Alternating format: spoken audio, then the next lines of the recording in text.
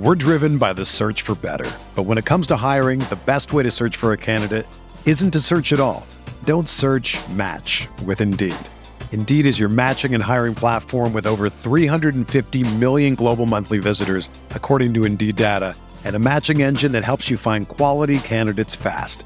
Ditch the busy work. Use Indeed for scheduling, screening, and messaging so you can connect with candidates faster. Leveraging over 140 million qualifications and preferences every day, Indeed's matching engine is constantly learning from your preferences, so the more you use Indeed, the better it gets. Join more than 3.5 million businesses worldwide that use Indeed to hire great talent fast. And listeners of this show will get a $75 sponsored job credit to get your jobs more visibility at Indeed.com/Blue Wire. Just go to Indeed.com/Blue Wire right now and support our show by saying that you heard about Indeed on this podcast. That's Indeed.com/Blue Wire. Terms and conditions apply. Need to hire? You need Indeed.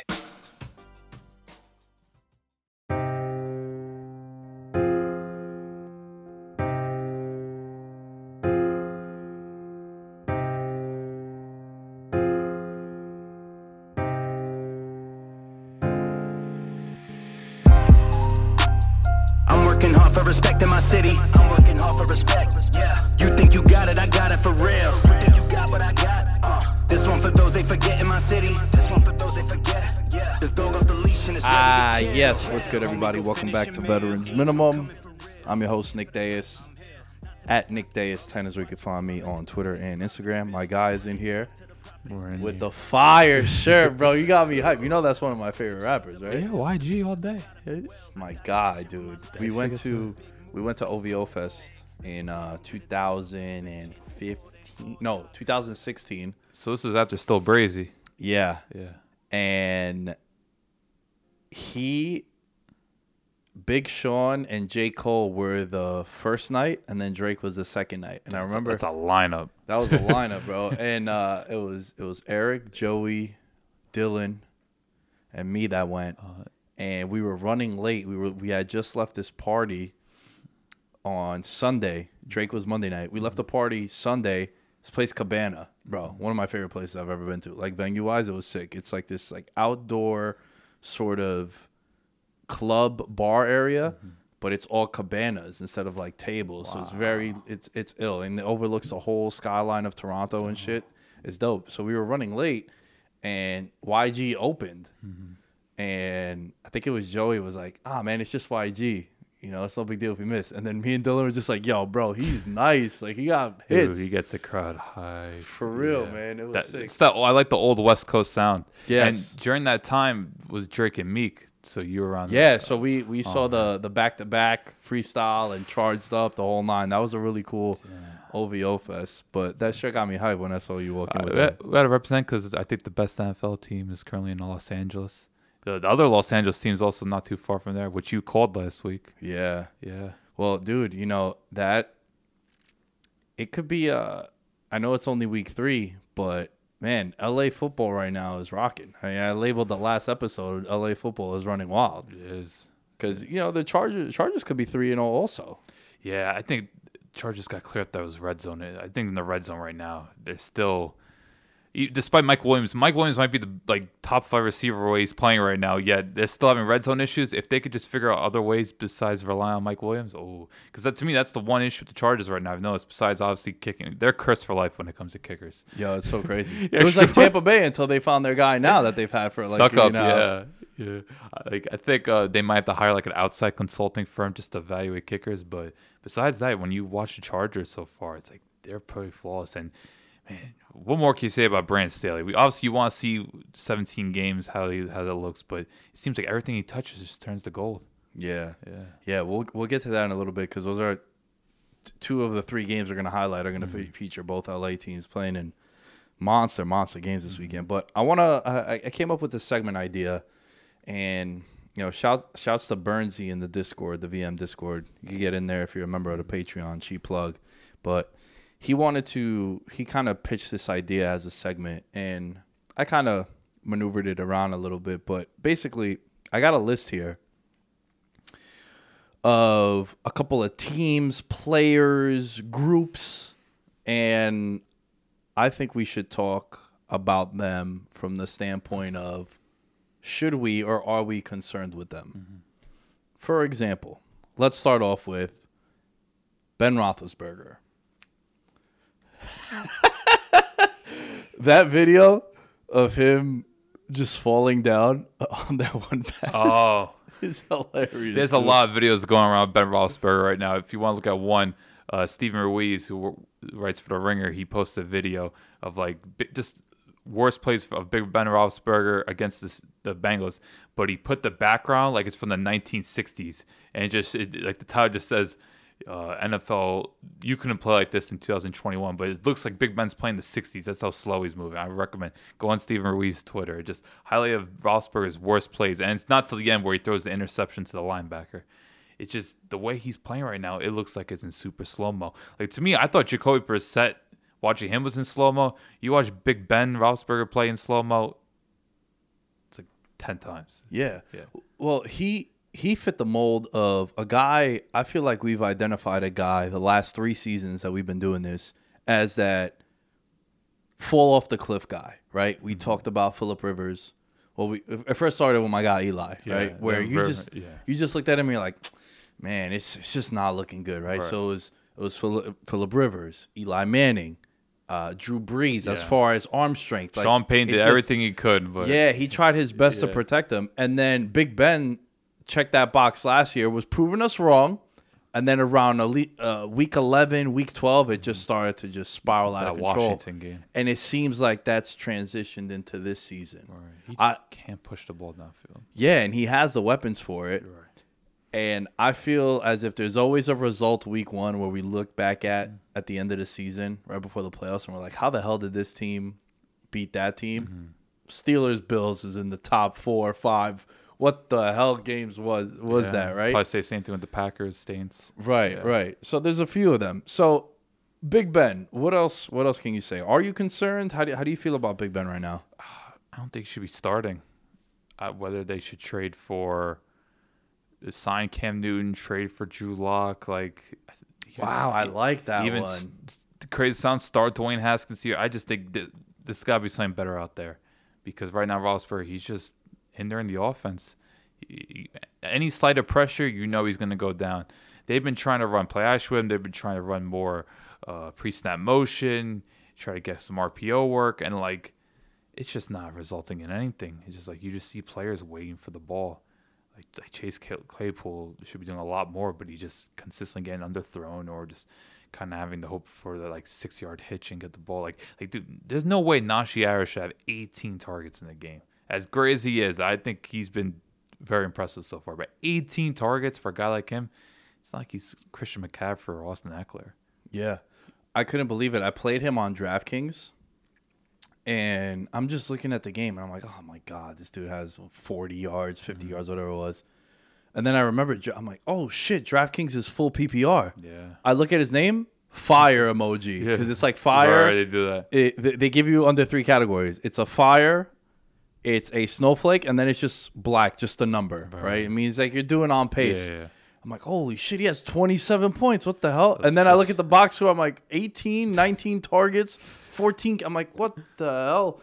And you're right, dude. But to bring the whole Steelers situation into this, what else can they do to feature Najee Harris? I saw a stat that 70% of his carries, he's getting hit three yards behind the line of scrimmage. Right. And I saw our boy Mike Runner post Steelers are last in rushing success rate. They're at 16%. So basically when they're running the ball, they're getting 3 or less yards pretty much all the time. So I don't know what can they do. I just think because we knew going into the season the offense line was going to be a problem just due to cap situation and not drafting particularly well. You knew it was going to be a problem. So at this point, just I think the hope for Pittsburgh was their playmakers will get them out of trouble with Deontay Johnson and Claypool and Smith-Schuster.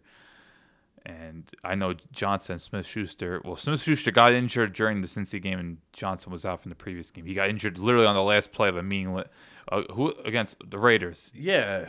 Just trying to do 12 laterals and shit. What are we doing, in man? a 10-point game?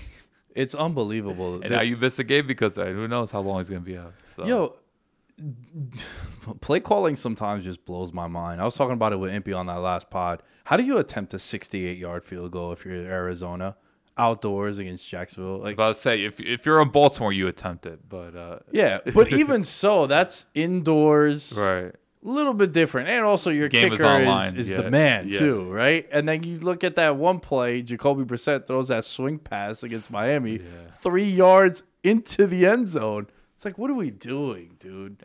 And it goes back to that point of you throw these passes and you get your guys hurt. It just doesn't make sense. I'd be concerned if I was Pittsburgh. I was not high on Pittsburgh coming in. And my opinion of them didn't change after that win against Buffalo. I thought they caught Buffalo snoozing. I thought it was more of a play from a betting perspective than it was an actual X's and O's. Because you look back at that game, Pittsburgh didn't really do anything Like a crazy. special teams It was a touchdown. special teams touchdown. Yeah. And the Good defensive game plan. And Josh Allen seemed like he took the whole summer off. Yeah, he missed some throws. Yeah, it's not the same Allen we've seen the last 2 weeks. So Pittsburgh, I'd be concerned because of the teams that we're going to highlight in this segment. They're the ones that don't have an answer at quarterback. At least the other teams will credit their slow starts or the concerns to them having young bucks at quarterback. Right. Another example is the Miami Dolphins now. How do you feel about Miami? Just that offensive line. You want to talk about bad offensive lines. Like, it's hazardous to play for them. Like, you look at that Buffalo game. I didn't get to see much of the Raiders game, but just the offensive line, it's going to get more people hurt. Like, it's just, you see the pressure they allow. And I just don't know what they're trying to do offensively. Like, the whole Jalen Waddle, like, I think his average depth of target was like 2.8. Yeah, 12 catches for 50, 60 yards around there. Like, what? Like, why? I just, like... Yeah, and the whole scouting report on him coming out is he's a Yeah. home run threat, field stretcher, him and Fuller. Yeah. It's And just- you're treating him like a slot receiver to pick up the third and fours. I know you don't trust your O-line, but yeah, that's a huge concern. I just think right now Miami, it seems a lot of things are indecisive. They're obviously murky QB situation. O-line's bad. You don't really have much of a difference maker or running back. And I just think they're kind of throwing, like, they have playmakers. Now they're just trying to figure out ways to get into a flow. But it's just, and their defense hasn't been quite as dominant. Like, they've still giving teams problems. And look, they've gone against Josh Allen and Derek Carr first 2 weeks. That's, two guys that could be up there when it comes to MVP talk. Like, I know we were kind of making fun of Derek Carr this week, but look, let's give Derek Carr his due. He's playing like a top 5 quarterback right now. Is it sustainable? Time will tell, but you gotta give him his due. But right now in Miami, it's just, you worry about them in games where if they have to score more than 20 points. That's a huge, if you're like that in the NFL, it's gonna be a problem. Like, similar to Pittsburgh, if you can't score more than 20 points, you're playing with fire, no matter how good your defense is. That's also a lot of pressure on your defense. Yeah, because just look at the high caliber offenses you're playing against. Like, there's a lot of good offenses out there. Yeah, and if you look at Miami and their division, sure, the Jets and the Pats are in a rebuild, whatever, however you want to describe But look it. at the AFC. Look at But, those Walker yeah, teams, I particularly mean- in the North and West. Yeah, and I was going to mention just Denver in their division, some of the offenses that they have to play.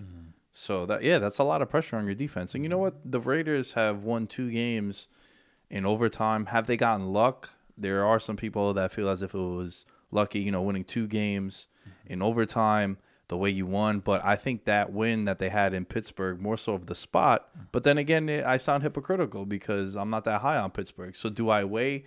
If Pittsburgh ends up going 5-12, 6-11, do we look back at that Raider win a little skeptical? I think people look at that win more in a positive light just because it was a bit of a short week.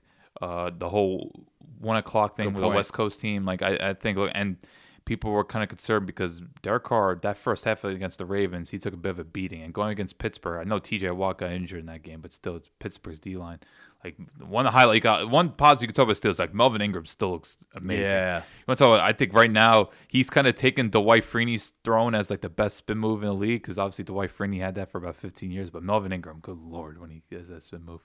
But it's just, I think teams like Pittsburgh and Miami, even though I have Miami make the playoffs for, it's just if you have no identity offensively and you're struggling to put up 20 points, no matter how many playmakers you have, if you can't utilize them, just you're gonna be under 500 at the end of the day.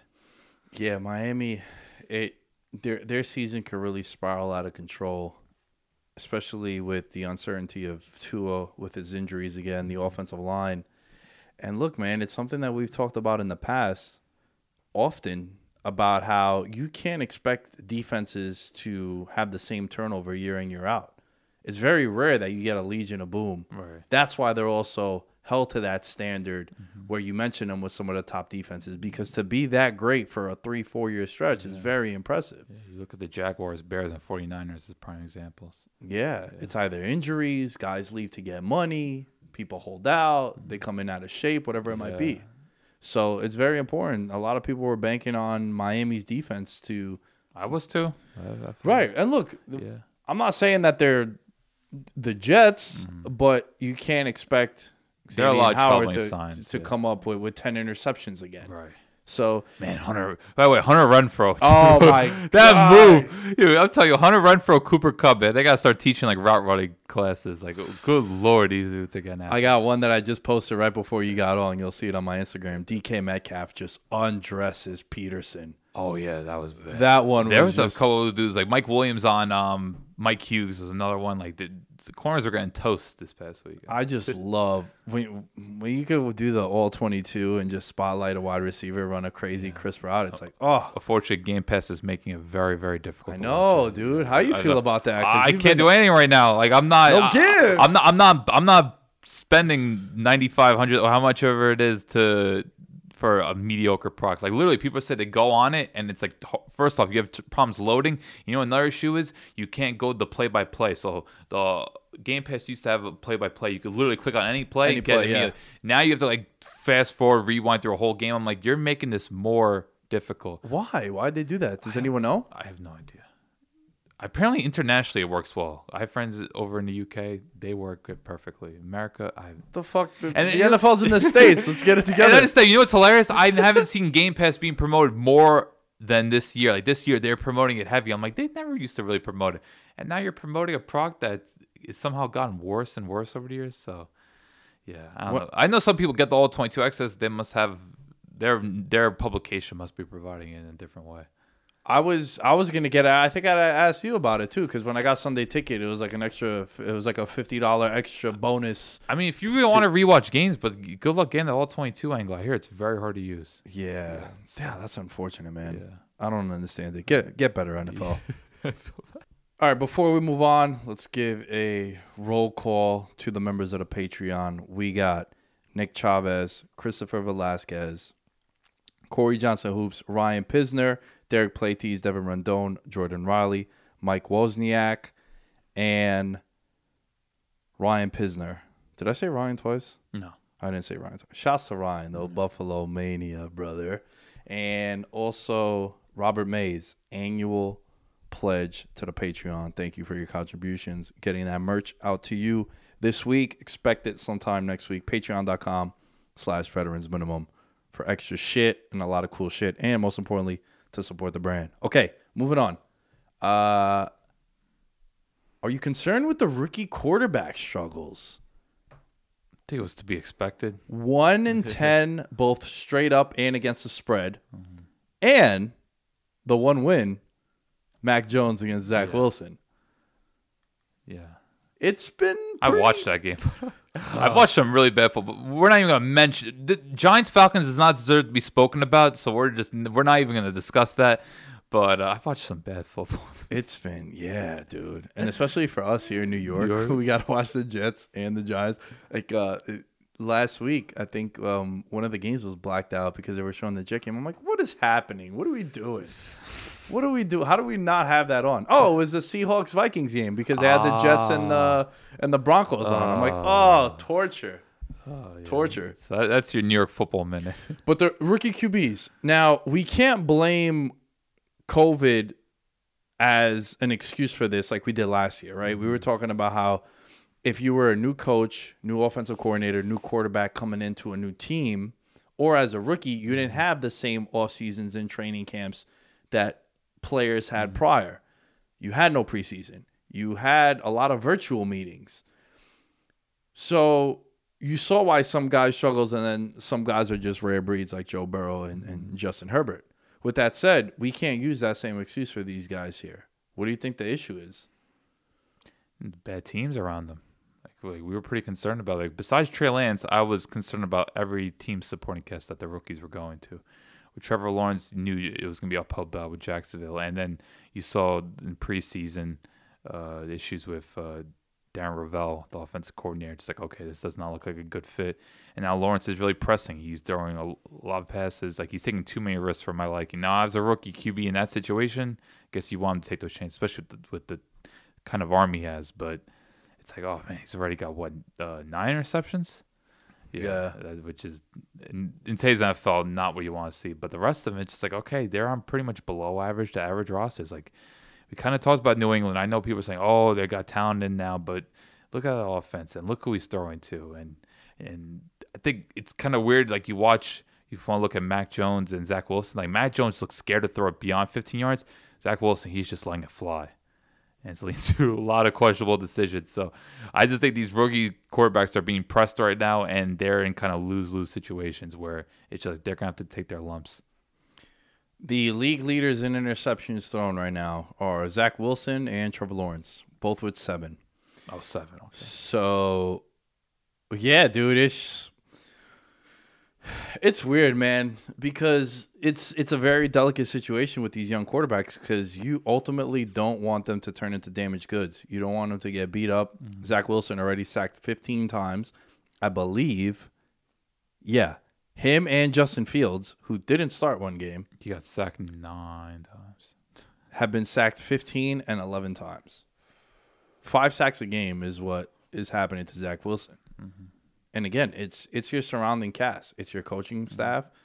It's your offensive line. It's everything. Yeah. And on the way here, I was listening to Kevin Clark and Albert Breer. Albert Breer made a great point about this. I know we talk about, okay, teams aren't going to invest in running backs anymore. But he was talking about, and Matt Ryan mentioned this and made a great point about just kind of focusing more towards the running game, but having a true workhorse. Matt Ryan talked about how like having Michael Turner come in 2008, it was Michael Turner's offense. And Matt Ryan was simply a game manager, just maybe throw 20, 25 times a game. I know it's different NFL now, 2008 to 2021. But being able to be in more favorable situations, like a 2nd, 6th, or 3rd and 2, like having that running back that could get 3-4 tough yards right there is huge. You look at these teams, they really don't have workhorse backs. Like I like Damian Harris, James Robinson's nice, but can you really count on them? And maybe not having the offensive line doesn't help matters either. But I think teams going more for the rotational back, which I kind of get. You want to have 2 backs capable of playing, but not having that true workhorse, at least take the load off, I think is affecting some of these rookie QBs. Oh, just young QBs in general. Yeah. Do you know how many carries Miles Sanders had on Monday night? I know he had 2. It was a 2. 2. Oh, okay. I know it was 2 carries. I know it was 2. What is happening? I know one that went for like 25 yards. Yeah, dude. 2 carries, bro? Like, to me, it's just, I think teams are kind of great because you look at first down, all these teams want to be so aggressive now on first down. It's like, oh, you got to throw on first down, which, look, to a certain extent you do. But let's not get away from the running game so much. Like, you look at the Jets, like, okay, Michael Carter has some ability. He looks exciting, but he doesn't seem like a guy that could carry the ball more than 15 times a game. So I think not having, we talk about not having an O-line. O-lines, not many teams have an O-line at this point, but not having that stable running game, it's an issue. And I think Chicago might have it, but Chicago, that's just a whole other situation.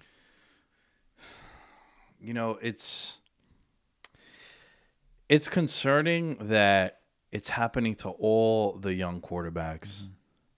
And I don't know how to approach this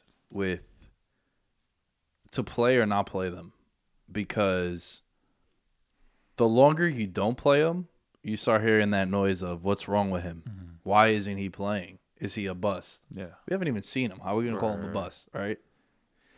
But then on the flip side, if you put him out there when he's not ready, it looks as bad as it has for these guys so far. And they're going to take their lumps. That's it, really. But I also think some of these rookie QBs set the bar so high now. Like Justin Herbert. Like you look at it, it's like, oh, these, or Dak, like, oh, these how rookie quarterbacks have to play. It's like, it doesn't always go like that. Well, I think if I had to pick a class that ruined this trend, I would say it was 2012. Yeah, was it Luck, Wilson, and RG3? Yeah, and even Tannehill was all right. And the year prior to that, Cam came in and broke the passing record for rookies. And that was the lockout year. So he came in there in a similar situation. Now, we didn't have a pandemic that these guys went through, but there was no training camp. Right. And ever since then, it's like you got to put your guy out there because if he's not starting week 1, there's a problem. I don't know. I just prefer looking from team to team base. And we knew Jacksonville, Jets, like it was going to take a 2-3 year process. Because then the counter to that is Mahomes sat the whole year. Right. And now look at him. So it all depends. I think every player, every situation is different. Because we can't say that, we thought Sam Darnold was going to play well because he's in a different situation and Stafford was going to light it up because he's in a different situation, and then blame all these young quarterbacks because they are all in different situations. And some of them are with first-year coaching staffs, with coaches that never been a head coach before. Yeah, so staying with this theme of the first-year quarterbacks, Chicago. Oof. Is it steaming the seat for Matt Nagy? Like we talk about Pittsburgh first. I mean, Pittsburgh and Chicago have too much talent on their overall team to look this hopeless offensively. To me, Chicago looked absolutely hopeless. A team with Allen Robinson, Dave Montgomery. Like, to me, Dave Montgomery has ascended. He is no longer the meme. Like, he's actually a legitimately good player to me. And that famous running back. Yeah, name, the right? whole Saquon. A vision like Zeke. And Ability Sonny like... Michel made a pop-up. Like, no, to me, that picture, as funny as it is, like, Dave Montgomery's legit good. Like, I will defend Dave Montgomery. Now, he's not on that level, but I think he is someone that deserves to get, like, 18 to 20 touches a game because I think he can make a difference. But it's just with Chicago. Oof. Like, they said 4 out of 46 snaps, Justin Fields was under center. Meaning he was like in a single back or so you're really limiting his ability to do those naked bootlegs, rollouts, and you're also limiting his ability to just utilize play action in general, just getting him on the move. Like the way they restricted him, that coaching staff, against a team that you knew that D line was going to get after it.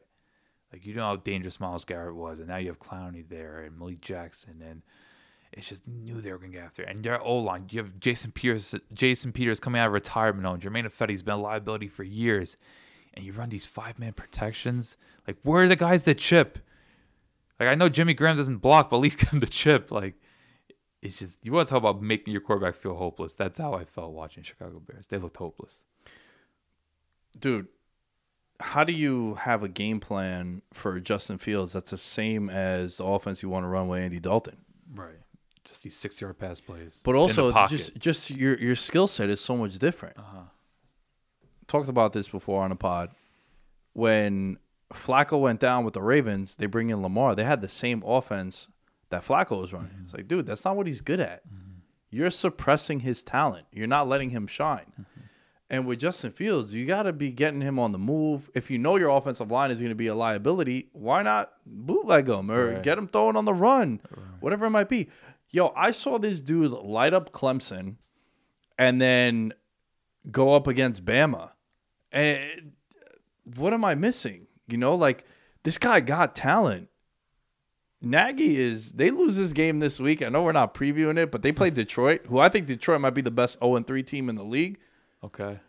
And you can make a case that they should have had they should have won last week. It was a historic field goal that they lost on. Who's in there running an 0-3? It's Jacksonville, the Jets, Giants. Is there another one? Oh, Colts. So, damn, you think the Lions might be better than Colts? All right. Yeah, well, they should have a win. I know woulda, coulda, shoulda, but... Yeah. But, no, I do think that seat will be hot. But, look, that organization, they always seem to back Matt Nagy for whatever reason. But you just look at that offense, it gets just progressively worse year in and year. And it shouldn't, because you're an offensive mind, right? Andy Reid. The Andy Reid thing, and everyone is praising you. That can't be the issue for you. You know, another issue, and maybe this is just for me watching just most. I don't know. As a head coach, I like a head coach that's fully aware, someone that's communicating with players. It just seemed like Matt Nagy is always burying his head in his play sheet. This is what Ben McAdoo used to do a lot too. It's not sorry, I don't get to it. It's just coaches that bury their faces in the play sheet and don't do much else. It's like, there's a lot more to this sport than just calling a bunch of plays and just looking at it like this. So that's another shot, man. Yo, you look so pissed off right now, bro. You do know what I'm talking about, though. Ben McAdoo's always... Yeah, man. Of course I know what you're talking about. I also know that he wanted to trade up to get Mahomes, and they said Eli had more years left in him. That would have been my coach now, still probably. Oh, yeah. With that big ass play sheet. Oh yeah. But yo, we weren't gonna talk about this, but with the offense thing, right? About how if you're this offensive guy, offense shouldn't be an issue for you, and you should be able to delegate and get other people to do things for you. We're not gonna talk about the Carolina Panthers. I was higher on Carolina than you were coming into the year. No, wait, really? Well, I thought they could have I been thought Carolina could won 8-9 games. Oh, you have them as a playoff team. I had them as a Okay, potential. then- They were my favorite bet to make the playoffs, like long shot-ish. You know, they were like 4 or 5 to 1 odds. Right. But with that said, what I like that Carolina is doing is he's an offensive guy, and that's Matt Rule, who right now I think, in my opinion, is the front runner for Coach of the Year. If you look at what they've been doing, obviously we still got a long way to go. But 3-0, they're playing the Cowboys this week, and I think an underlining story to this season has been how good their defense has been playing. And I know they lost J.C. Horn, but they trade for Henderson coming in from Jacksonville. But what Matt Rule did was he found ways to get creative with his offense because he knows offense is his thing. And, yeah, he got a better quarterback, and they brought in some weapons over the last year and change. But they spent a lot of draft capital on defense, and their defense is playing pretty well. Right. And I think he's focused on the offense. Matt Nagy should be focused on the offense because they have so much talent on defense. But your issue can't be the offense if you're an offensive guy. Right. It's weird. Like when Rex Ryan's defenses became an issue, you're like, what is happening here? That's what you're known as. Right. I think I said this on the podcast before. This is in 2016 when the Bills played the Jets week 2 on Thursday night. I think the Jets won like 41-35 or something. And the Bills, Rex Ryan was the coach at the time, kept Rob Ryan but fired the offensive coordinator, Greg Roman, who's now the offensive coordinator on the Ravens. Literally after a game, 41-35, where they allowed over 500 yards, but the offense scored a lot of points. Fired the offensive coordinator after. Just makes absolutely. Well, that's the brother thing there. He couldn't fire his brother. No wonder Rex can't get a job anymore. But I told you when it comes to the Bears, it's just, and I know people say, oh, the quarterback holding back. Okay, yeah, we know Trubisky's. We know all about the jokes there, but at this point, it's like, okay, you got your prized guy here. You trade up for him. It's like, now we need to see something. And the thing is, like, okay, it was his first start, but they said it's like 190 days since the Bears traded him. So you had 190 days to start playing. How are we going to utilize this guy? And that's what you come up with? Yeah. They play at home against the Lions. Yeah. Get ready. Chicago is going to let them have it. Oh, that fan base is... If they do some dumb shit, 3 and out to start the drive, it is going to get rained on with booze and middle fingers like Eli on Monday Night Football. Hey, let's start talking about some of these games. Okay. I'm very excited for the slate. Again, I thought week 3 was tremendous, and I think this week is going to also be really, really good. Let's start off with the Rams and Cardinals. Right now, the 2 favorites to win MVP, per the odds, are Matthew Stafford and Kyler Murray. 2 teams, Alan, that I feel stronger about one than I do about the other. The one I feel strong about is the Rams, as opposed to Arizona, because I don't think Arizona's strength of schedule has been that impressive. I know they stomped on the Titans, and now the Titans have won 2 games in a row, and they're close to an 8-point favorite against the Jets on the road. Probably should win that, though I am sensing a little upset in the making there. I think this is a monster game because we kept talking about the NFC West being so dominant, and my hot take was that all 4 teams are going to make the playoffs this year. This is the first matchup in division for either side, and it's huge. Talking about tiebreakers, conference tiebreakers. Right. The Rams are at home. How do you feel about this game, how it's shaping up? You talk about big games. I think this might be the biggest game of Cliff Kingsbury's young career. I think it's a huge test for him. Nah, not a hot take. I thought you were going to say something about the Rams, and I was like, no. That would be a hot take if you said that would be. No, they passed last week's test, flying colors. They did their thing. Stafford looked as composed as ever. I just think the Cardinals is like, now you want to see them start proving on a huge stage. And you want your crazy stat. DeAndre Hopkins is 4th on the team in targets. Yeah. Bro, So they've AJ been Green, strong. his first 100-yard game since 2018. Welcome back to the NFL. Man. Okay. And even Djax Right. last week over 100 yards, first Right, one. you knew they were going to get it finally. since 2019 that he had 100 yards. Yeah, I'm a bit concerned about this matchup for the Cardinals just because they always have a questionable line. The corners aren't all that great, and you just look at the Rams, like they're just firing on all cylinders right now. Like they're just everything about them seems so efficient. They're creating openings. It seems like every other play, like Cooper Kupp's just roaming free. Now Cooper Kupp caused to get open, but I love just some of the things they're running from. Like you saw that first touchdown, where it's like they stacked them up with Van Jefferson and Robert Woods, and it's just like they both ran inside routes, set the natural pick, and then boom, Kupp wide open end zone. And just I don't know, I don't think Arizona quite has the personnel. They desperately need Chandler Jones and JJ Watt to go off to win this game, and they also have to contest with. And to me, it's the best receiver core matchup in the league: DeAndre Hopkins, Jalen Ramsey. You know that's going to be the matchup, and Ramsey has gotten the better of him in the past. So I just think Arizona, they're going to really need their stars to win this game because on paper, like. We're driven by the search for better. But when it comes to hiring, the best way to search for a candidate isn't to search at all. Don't search, match with Indeed. Indeed is your matching and hiring platform with over 350 million global monthly visitors, according to Indeed data, and a matching engine that helps you find quality candidates fast. Ditch the busy work. Use Indeed for scheduling, screening, and messaging so you can connect with candidates faster. Leveraging over 140 million qualifications and preferences every day, Indeed's matching engine is constantly learning from your preferences, so the more you use Indeed, the better it gets. Join more than 3.5 million businesses worldwide that use Indeed to hire great talent fast. And listeners of this show will get a $75 sponsored job credit to get your jobs more visibility at Indeed.com/Blue Wire. Just go to Indeed.com/Blue Wire right now and support our show by saying that you heard about Indeed on this podcast. That's Indeed.com/Blue Wire. Terms and conditions apply. Need to hire? You need Indeed. Roster-wise, I think the Rams are superior. Jalen Ramsey does so well against wide receivers that are that size, those bigger, longer guys. He plays well because he matches up with them.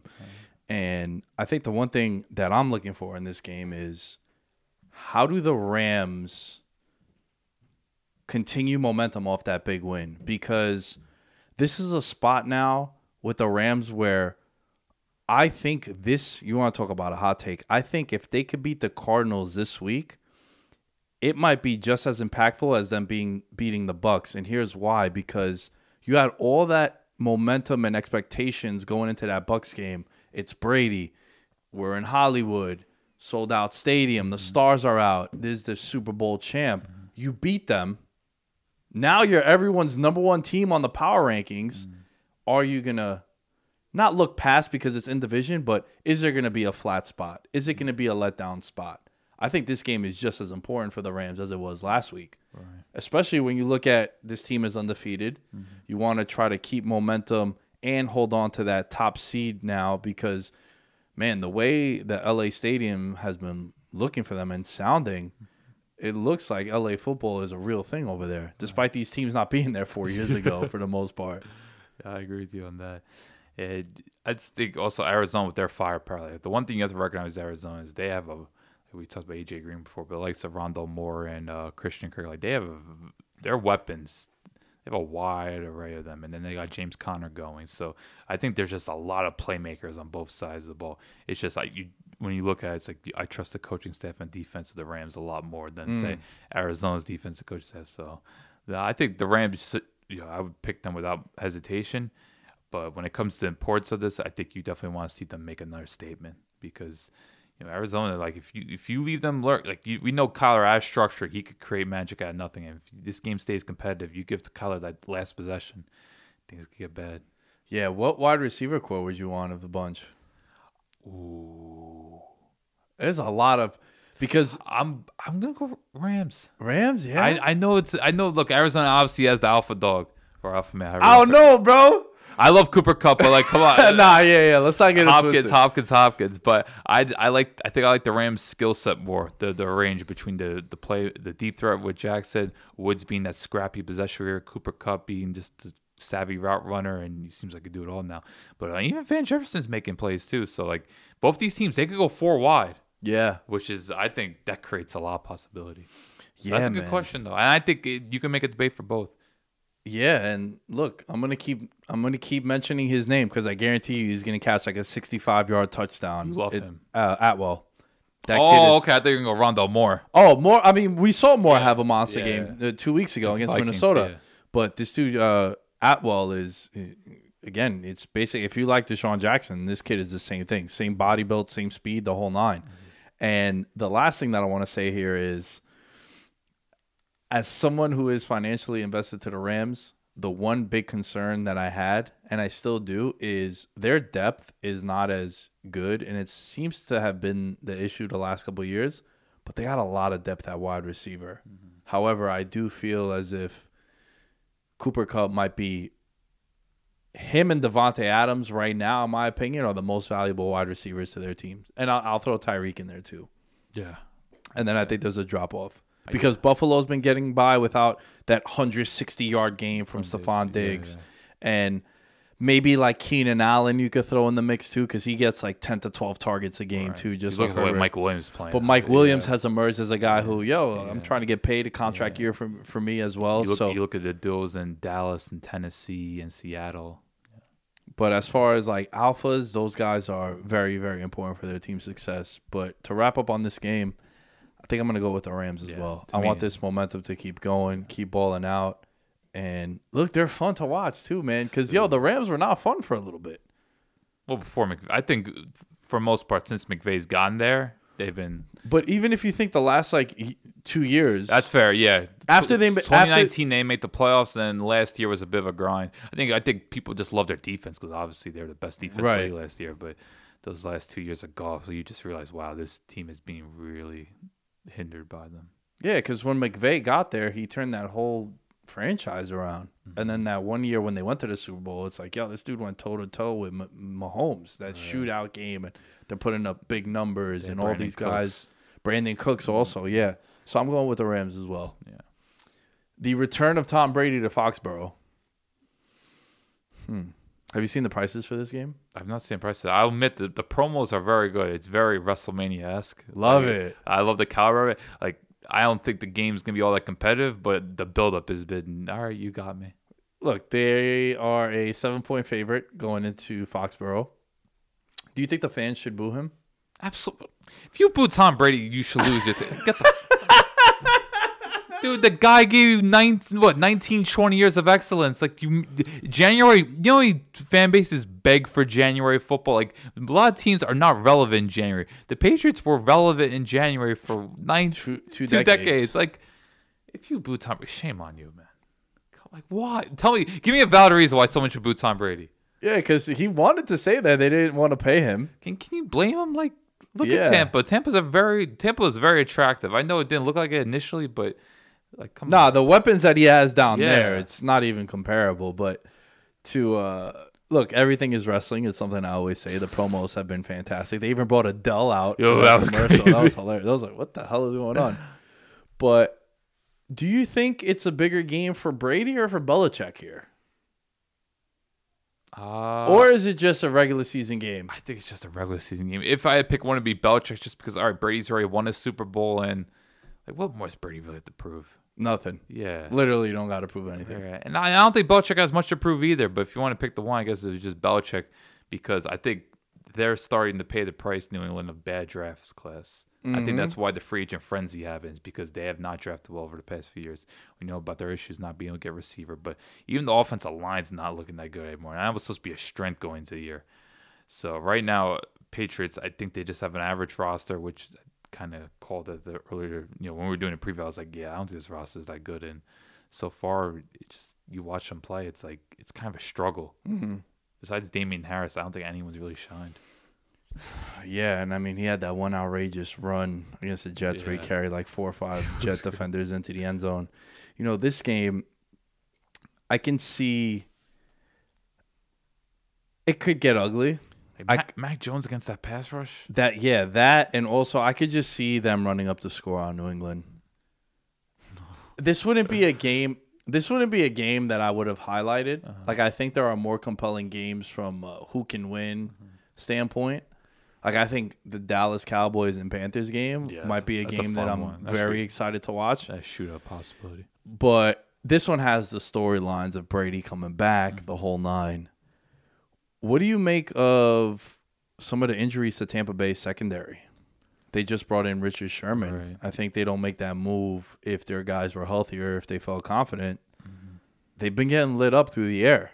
They have, because you look at Murphy Bunting and Carlton Davis, like losing those two, because those are the two main stars. Now you have like Jamel Dean, and I saw some guy Delaney who was trying to cover Cooper Kupp. That went badly. So I think at this point, Tampa Bay, they recognize their personnel issues and they're going to address it. So as for Sherman, of course, I hope he's mentally all right after everything that's happened in the offseason. Hopefully he's taking it along slowly. But when it comes to getting an upgrade, if Sherman could be just average, he's probably better than the rest of them, because I think Tampa Bay rests a lot on their front seven to create pressure. Like, I don't think they have the personnel to hang with the best receivers. But, Sherman with his physicality and his savviness, I think he can make an impact. It's just a matter of, where his head is at. I'm a little concerned about Tampa Bay's secondary and also their running game. Seems to just be non-existent. So what, they trailed obviously against the Rams a lot the first 2 weeks. They didn't really do. They didn't do much. They didn't do. I just think they don't have a complete, like, I think next year I like to see them maybe not in the first round, because I don't want the draft community to get to me, but at least maybe in the second round draft, like an actual running back, like a true complete back. Because I just think they're getting by with just one-dimensional running backs or just plotters. And it seems like their offense is very predictable. I would love to get a chart of when Gio Bernard's on the field, how many passes are called. Because it just seems like anytime he comes in, it might be like one run play every 9 snaps. Yeah. So teams get to detect teams. that. Yeah, it's very similar to when James White used to be in. James White now out for the year, by the way. I don't know if you saw that report. Yeah. First, it was supposed to be a week-to-week hip injury, and then they just shut him down. And he's a guy who I always like watching, and he kind of just he's a very important player. Look, he should have won Super Bowl MVP against the Falcons. Scored 3 touchdowns. I know that's a sensitive subject. Do you think the Patriots defense can hold up? No, like they still don't have Gilmore. I think Judon's actually been productive. I'll give that. I see him making plays, but it's just as good as I think J.C. Jackson and Jones. They have like decent corners, but it's just against Tampa Bay, you gotta have true top talent back there. Like, you gotta be able to try at least harass Brady to a certain extent. But it's just they have so many different ways, and the way Brady just looks a lot comfortable now running play action. Like, he's just eating teams up with it. And now that Gronk's looking extra spry, it's just they have so many weapons. Ian Faye, I'm not sure if Antonio Brown's gonna play this week. But still, the likes of Godwin and his rapport with Godwin's getting a lot better. Last year, they weren't quite on the same page, and Godwin's still a little bit with the dropsies, which I was surprised about, because when Godwin first came to the league, he didn't have any drops the first 2 years. And then something happened last year where he had like 6 drops in the playoffs. Yeah. And that Washington game, he had like 4. Well, do you think it's also that he started getting way more targets also? Maybe those first couple of years? He was getting targeted a lot, though, with Winston. That's true, yeah. Yeah, you're right. I don't know what happens, but they got the rapport down. So I just think, dude, we know Tampa Bay's offense is a juggernaut. They've built what they've built there, especially the O-line, too. I really don't see what response New England can have. Like, it's going to take something completely off the guard, like no one saw coming, for this game to be competitive.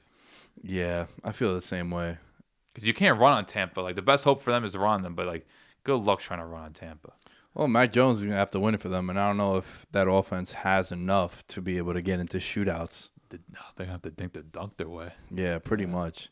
I got Tampa Bay winning this rather comfortably. Yeah, to me, it's Brady getting a QB sneak up like 28. I hope he does one spike. Like, yeah. I hope he like Eli Manning's. Oh, that'd be harsh. Eli Manning just double middle finger to Belichick. Imagine.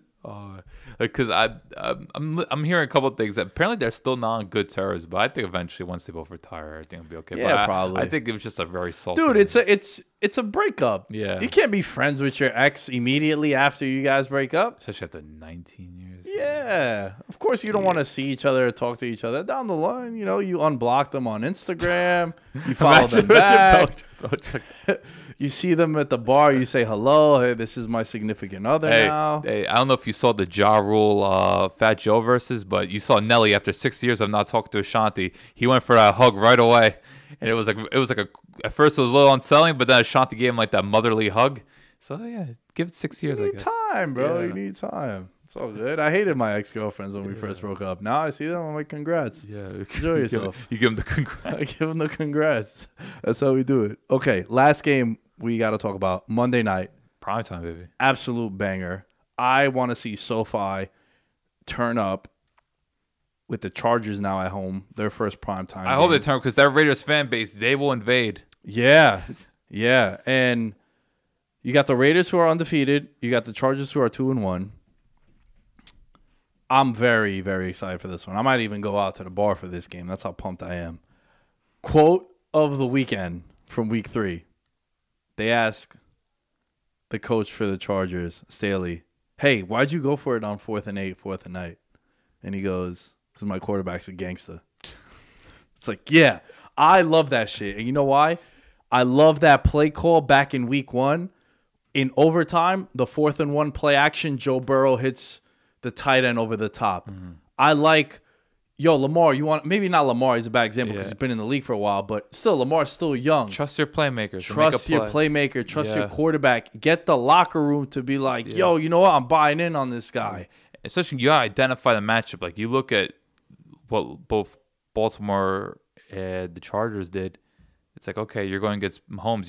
You gotta realize you do not want the ball in this guy's hands, and we're gonna do everything possible to make sure he does not get the ball back. We're gonna trust our players, even in do or die situations. We're gonna trust them, and they deliver. Why not go for it there? Right? Like, you know what play blew my mind in overtime of that Raider game when Miami kicked the field goal to tie it? It's just like, what's the purpose? What's the purpose of that? Yo, if you're in overtime, say our two teams, we're both coaches for two teams. You get the ball first, you score a field goal, I get the ball next. I'm sorry, I'm not kicking a field goal. Unless it comes down to a situation where it's like 4th and 19. Yeah. And it was it's 4th and 2 in Miami game. yeah, what are we doing? I'm going for it because then you could just get the ball and guess what? You can kick a field goal and win the game. Right. So I'm not giving you a chance to win the game. And not to mention, you're probably not going to have another possession after that because with the way that the minutes are down. It's only 10 yeah, minutes. it's 10 minutes now, and there was like 4 minutes left in that game. Like, it just sometimes the play calling is just out of control for me. I don't get it. Like, We call it like situational management. Like some coaches, they nail it because they're all in and they believe in their talent. While these other coaches, they're just too conservative for their own good. Yo, the Manning cast, Peyton Manning was losing his mind. Like, McCarthy, call a timeout there. Like, what are we doing? What is going on? Dude, like, it was the most basic thing. Like, all you had to do was just manage the clock. Like, you gotta realize, like, what are you gonna do with those two Bro, timeouts? in Madden, you call timeout The there. computer does that. Like what? Like, what are you gonna do with those two timeouts, Mike McCarthy? Oh, they're gonna go to the second half now. Like, you're gonna have 5 timeouts now. It's like, use your timeouts. It makes no sense. It makes no sense at all. And But Staley's brilliant. yo, look, you gotta to beat teams like that on the road against a team that's been running shit in your division. You gotta take chances. Right. Look, it's one of those. If it didn't work out, we'd be saying, "Oh, he's an idiot. He should have done this." Nah, man, I'm always for the aggressiveness. Right. I want a guy that got balls. Look, put him on the table. This is what we're dealing with. Let's go for it. Let's do that shit. Especially when I got a guy like Herbert. Yeah, right. Agree. I'm just fascinated also with the coaching matchup. We got young hotshot defensive mind going against. I'm not gonna call Gruden a dinosaur, but man, the old scientist John Gruden. Been around. Yeah, he's been around. It's a fun matchup. I just love seeing how animated John Gruden is. Like, regardless if his team's winning or not, like John Gruden's always just so animated. Like he's always pumped up, and it's kind of crazy that the Raiders now have 2 Monday night games, but they're entertaining. Yeah. Which team do you think has surprised you more? Oh, it has to be the Raiders. Yeah. Right. Because we were pretty high on the Chargers coming in, and That's true. it's just the Raiders. It just seemed like their offseason was so confusing between the weird contract to Kenyon Drake and then what they're Losing the offensive lineman. Yeah, not really replacing them. And defensively, it's like, okay, you sign Ngakoue, but like Ngakwe's been around a bit now. Like, you really gonna trust him as the featured pass rusher? But like, look what dude, we talk about Max Crosby. Max Crosby might be the most improved player in the league. Like he's literally one of I think in terms of pass rushing, like I think he's up there most pressures generated. Like it's like him and Myles Garrett right now. Like he's on that level, and Krause's making a huge difference, which they need because after the whole Clint Farrell disaster with that 4th pick, they need someone to step up. So him and Ngakoue are getting after, and we talked about for years. Like who could forget? Like after 5 weeks after Khalil Mack trade, John Gruden in the press conference goes, "Really need a pass rush right now." It's like no shit, you had the best one probably in the league. But hey, he's got pass rush now, so I like what they're building there. Even though the offseason, it just seemed like no one really knew what they were doing.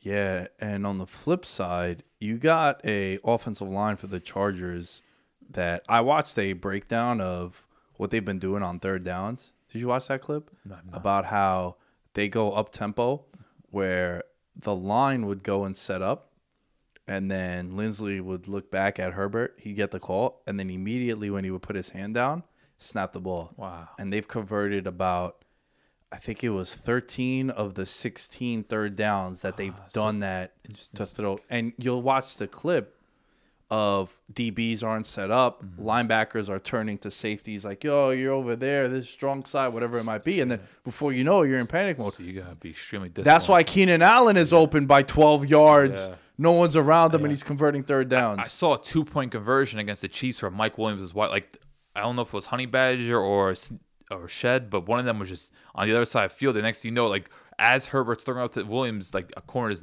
like 4 yards away from easy 2-point conversion. So I do what you mean when the quick snaps. And a guy like Lindsey, all-pro center, Right. You could do things like that. Yeah, and Slater has been, What an asset. I mean, Yeah. dude, if you look at the last 5 years, some of the best guys in the rookie classes have been linemen, right? Wirfs, Right. Nelson, him now. So that dude has solidified that offensive line and all the moves that they made in the offseason as well. Right. I'm very bullish on this Chargers team, and I think if you want to be taken seriously, you're in a primetime spot right now. It's the first one for Herbert since that Saints game, I think. They played that Saints Monday night game. Right. That was a really tricky opponent.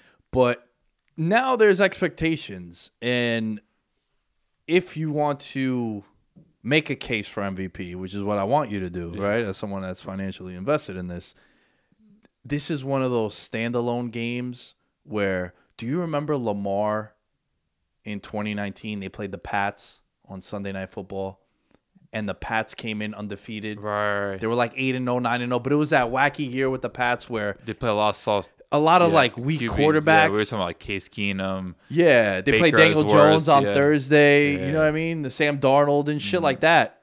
And then you go into Baltimore and they blow the doors off New England. The next day, that Monday, Lamar Jackson becomes the favorite for the MVP. Does not look back after that. Obviously, that was week 9, and you had that huge sample size of half the season that Lamar was lighting it up. But that really solidified him as the MVP. I think Justin Herbert and the Chargers, this is a big statement kind of game because the Raiders have a lot of public perception and sort of a huge fan base. And they're a team that resonates with NFL fans. Like, the league is better when the Raiders are good. Yeah. Right? Sort of like the Knicks in basketball. When the Knicks are good, Perfect comparison. you want to have the Raiders, a lot of dysfunction through the years of both, right? But you want to have the Raiders be good. Mm-hmm. And now you got them undefeated. You're prime time. You're home building. First time SoFi is going to have a night game. I'm very excited for this. And I think the one guy that deserves his flowers early on in the year, a guy that I highlighted, Asante Samuel Jr. Ooh. That dude is just money so far. Him and Chris Harris have really formed a nice tandem there. And then Derwin James, too, which I want to see what his status is. Because he got banged up, but it's not supposed. He was all smiles in the press conference, which was good to see. Because to me, the two biggest things, and if you want to get into picks, why I'm going to Chargers, I think him and Joey Bosa will be the difference makers. Joey Bosa had 10 pressures against the Chiefs. Like, he was creating crazy amount of I think he had a 1.5 sacks he might have had. I know he had 1 sack. But Joey Bosa's getting after, and against that Raiders O-line, especially particularly against Leatherwood, I think he could just eat up Leatherwood. And then another thing, so against the Chiefs, I think Travis Kelce had over 100 yards, but 60 of those yards came when Derwin James was injured. And now look who he's going up against. He's going against Darren Waller now. So you want to talk about a matchup, Derwin James and Darren Waller. And after the job that Derwin James did on Kelsey, I'm thinking, oh, if you lock up Waller, which is obviously a huge ask because look, Waller is just a freak of nature. But if you could limit Waller, that offense is gonna have problems moving the ball. So to me, why I'm so high on the Chargers and I think they're gonna win this game is just you have Waller and Bosa. You have James taking care of Waller, at least limiting him, and then Bosa doing work on their right side. Two of their best defensive players could easily have a huge impact on this game. And I also don't think the Raiders have the corners to last with the Keenan Allen, Mike Williams either. So I think this game really bodes well for the Chargers. Yeah, it's set up to be a nice statement win for the Chargers there. And then, depending on what happens in that Baltimore-Denver game, you might be looking at the Chargers would step in as, if Denver was to lose, the Chargers would step in as first place in that division. Mm-hmm. So it's going to be fun, man. I'm super pumped for this slate. Assume you're going Chargers? I'm going Chargers, yeah. Now, I don't know if they cover the 3.5. That half point really scares me, the hook. But the Chargers, this should be a game where, I could see them being up 10 and then a late touchdown kind of situation like that. You don't see too many safety tight end matches. That Derwin James, Darren Waller. Yo, when you have a tight end like that, maybe that could be it too, why you don't spotlight it too much. Because how many tight ends are there of that magnitude? 3. What's up with your boy in Atlanta? He's got to figure out a way to get the ball before the fourth quarter. Come on, man. I bet him for Rookie of the Year. Yeah.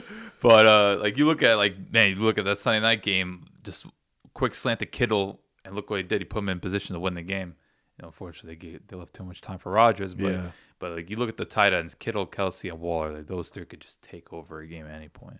Yeah, I couldn't agree with you more. Yeah. But I'm going with the Chargers too. All right, man. This was fun. I totally forgot, by the way, Baltimore-Denver. I'm kind of just asleep on Denver. I'm waiting for Denver to play a real team. Well, yeah, dude. This is a big game for Denver, right? Yeah. Because you're 3-0, but you know how many wins the 3 teams that you beat have? 0. Mm-hmm. So look, you play who's on your schedule. I get that, but I also have the right to be like, I don't take it too serious. Yeah. So you have that, and then we mentioned a little before, Dallas, Carolina should be. And now also Denver is getting banged up at wide receiver. Lost Judy. Hamler's out now. I know we like Tim Patrick, but now you're asking him cluster injuries all to that unit. Now you're asking him to be opposite of Courtland Sutton. It's a lot. It's a big ask. So I'm excited for that game you just mentioned now, Panthers-Cowboys. Yeah. I want to see how, for real, Carolina's defense is. Carolina's defense, Carolina's offense too. Mm-hmm. You're in a big spot now. You're America's game of the week. Anytime it's Dallas. Right. And in that 1 o'clock window, I think it's the most compelling game. Right. Because then you got the Rams and Cardinals in the afternoon, 4 o'clock Eastern time. And then you got the 2 night games that we highlighted. Boom. No, and then Justin McCaffrey. Yeah, but that dude is nice. You like Chuba?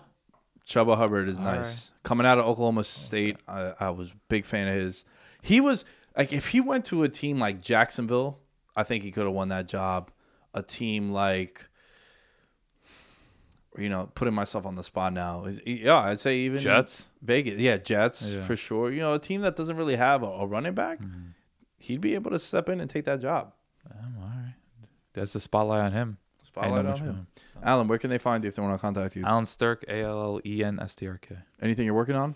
At the moment, it's just weekly columns about quite possibly the dullest team in football right now, the NFL. I'm sorry, I cannot talk much. They are just it's a hard watch. To me, if that Giants-Falcons game was on primetime, it would have set the sport back a couple years. Oh, dude, yeah. It was a slog. And even though it could be fun writing about Cordell Patterson at 30 years old having a breakout season, it's just it's a rough watch. And it's a good thing the Falcons only have 2 primetime games this year, and one of them's at 9:30 in the morning in London against the Jets, which don't have to watch. In 2 weeks. Yeah. Well, next week I think it is. Yeah. I think it's next week. Yeah. So that team does not deserve to be on national television. Hey man, I used to do videos for Chat Sports, and I used to have to cover the Knicks when they won 18 games. So trying to come up with content ideas, it would always be like, all right, another fake trade.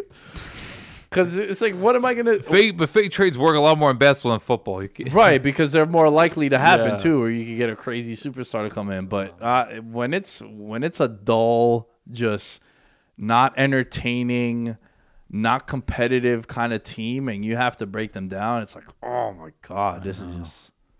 It's rough. I know. I just want to see Matt Ryan throw the ball 30 yards. I just want to see that feeling. I do think a Calvin Ridley breakout is coming soon, though. Very soon. Hey, Washington can't really cover anyone right now, so could happen. What's good with Washington, bro? Our defense is a little suspect, Allen. Other than Jonathan Allen, nobody's going to QB. I think it's Jonathan Allen, nobody else right now. And then William Jackson's been kind of disaster. You saw Slayton tear him up week 2. And the linebackers are bad. Like they just seem like a lot of those touchdowns that Josh Allen threw or scored, it was not contested, and that was the scary part. Kind of like with Philly and Dallas on Monday night. The worst is when your defense is not even contesting passes. It's just wide open looks, and it's just like there's a defender within 5 yards. It's like, what are we doing? Where is everyone? Yeah, so that's a big concern in Washington. Nick Day is 10 is where you can find me on all social media outlets. Check out the YouTube channel, subscribe if you haven't yet, and we will catch you guys next time.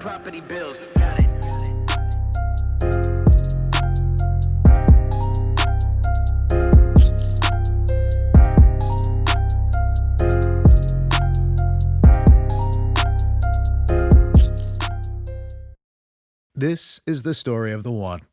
As a maintenance engineer, he hears things differently. To the untrained ear, everything on his shop floor might sound fine, but he can hear gears grinding or a belt slipping. So he steps in to fix the problem at hand before it gets out of hand. And he knows Grainger's got the right product he needs to get the job done, which is music to his ears. Call, click Grainger.com, or just stop by. Grainger, for the ones who get it done.